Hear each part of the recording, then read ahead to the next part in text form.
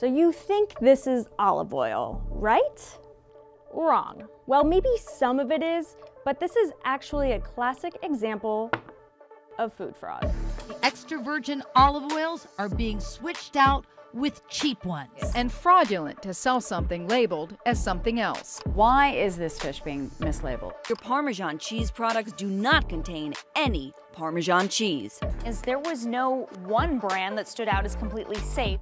Wow, so we can't eat anything. I guarantee you, anytime a product can be passed off as something more expensive, it will be. It's that simple. Counterfeits, dilution, substitution, and mislabeling. Food fraud not only harms consumers' wallets, it puts their health and safety at risk. We might not know the overall impact of food fraud because so much of what fraudsters do is hidden from us and has been for centuries.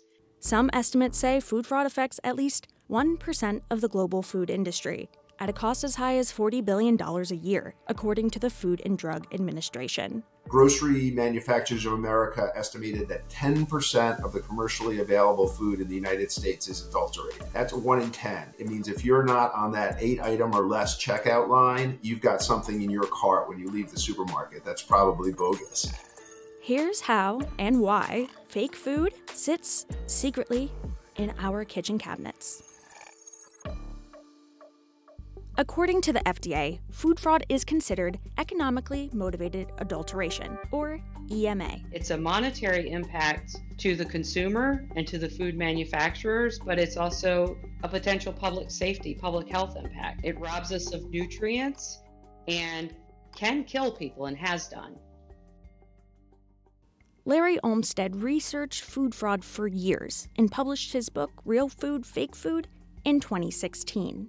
As I worked on this book, my definition of fake food became anytime what you buy is not what you think you're buying. Doesn't really matter whether it's legal or illegal. It's where you're being tricked. You're buying something that's not what you think it is. The worst offenders can include seafood, meat, dairy, honey, alcohol, spices. The fraud happens more with more expensive foods. Totally makes sense, right? There's a higher margin. Take your extra virgin olive oil as an example. Fraud usually occurs here when a cheaper oil is added to the more expensive oil, and the label still reads 100% extra virgin olive oil. That's food fraud. Olive oil has been adulterated for thousands of years because it is of high value and it is sought out. They might flavor it with beta-carotene and maybe color it with a little chlorophyll to make it a little more green. And so then you've got a lower quality, cheaper oil. So both of these olive oils I got at the grocery store, and both of them are the store brand, but one cost way more than the other. This one had a label of 100% Mediterranean blend of extra virgin olive oil. So the olives were sourced from a bunch of different European countries, and it said it was packed in Italy, and there was no expiration date. And when I purchased this one was a 100% California extra virgin olive oil. First pressed, cold pressed, unfiltered, no artificial colors, preservatives, or flavors. And this one had an expiration date. It said that these olives were harvested in October, November 2022, and that it would be good on your shelf until August 2024. And it was much more expensive. Roughly twice as much as this olive oil. And this one had way more information about where this olive oil came from. Now let's look at the spice market as another one that's vulnerable to fraud. Think of an expensive spice, like saffron. This tiny amount cost me $20 at the store. Saffron can be bulked up with some other material like plant stems and sold as the same, according to the FDA. Popular spices like basil and chili powder from a range of different brands. Anything that's kind of colored orange, brown, and ground up can be passed off as turmeric. It's the ultimate bait and switch. And then there's fish. The FDA says seafood fraud can occur when a less expensive species of fish is substituted for a more expensive species. After all, it's kind of hard to know what fish you're buying, right? If you're an experienced chef or fishmonger, you can look at like a red snapper fillet and tell whether it's red snapper, but 99% of consumers can't. You know, most of the fish we eat is white fish. Every fillet looks pretty much the same, which is why there's so much substitution. The FDA is mandated by law to inspect 2% of the imported seafood which is, I think, a very, very low bar. In fact, the U.S. imports as much as 85% of its fish. But federal fisheries enforcement is serious business. Agents from NOAA and U.S. Customs tear open a container filled with frozen fish from Thailand. They're looking for fraud.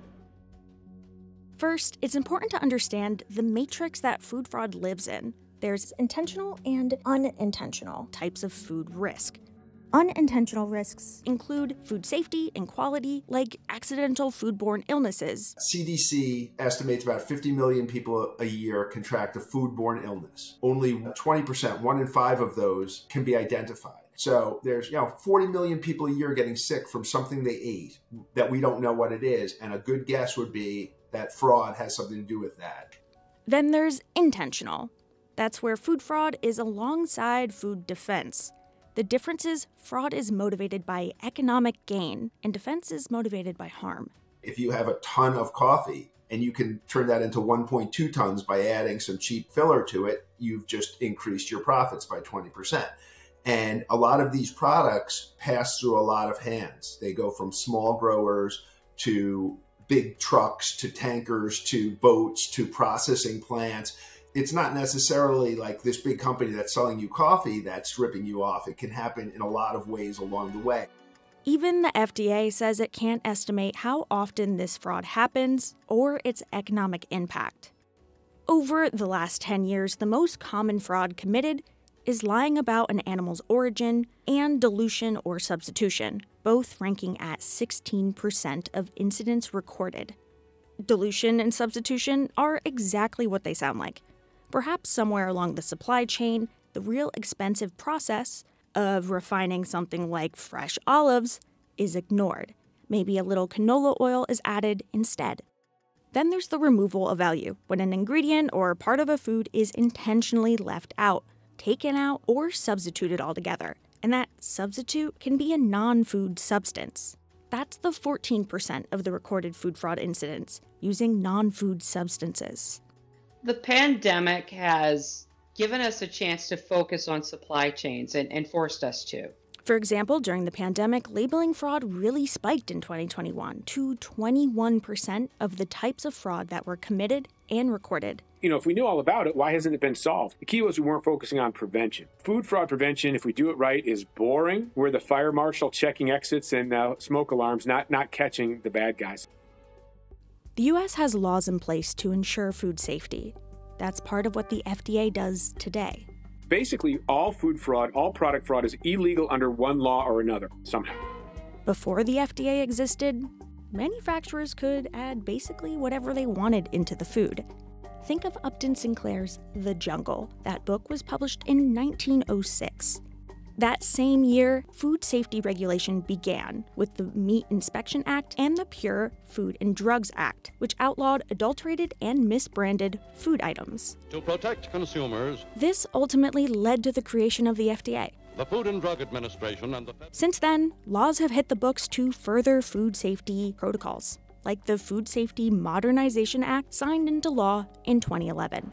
And then horse meat hit. The fraud was on a grand scale. Horse meat was blended into beef in the UK, across Europe, and sold to unsuspecting supermarkets for a period of 8 months in 2012. The scandal was exposed. And that was a great wake-up call. Some companies purposely mislead on labels. Prosecuting the fraudsters committing the crime can be tricky. After all, they're purposely trying to avoid that detection. But criminals are caught. Like in 2016. The product labeled Market Pantry 100% Parmesan contained cheaper Swiss and cheddar cheese and an organic filler called cellulose, which can be derived from wood pulp. Castle Cheese was caught adding wood pulp and cheddar to its grated Parmesan that they sold as 100% Parmesan cheese. The FDA does allow fillers like cellulose in cheese, but it can only make up 4% of the total ingredients. The president of the company got a $5,000 fine, 200 hours of community service, and 3 years of probation. For its part, the Food and Drug Administration says its job is to make sure food doesn't hurt you, not to police the labels. Fraud is tough for the consumer in terms of food because it's difficult. They don't have a lab in their kitchen.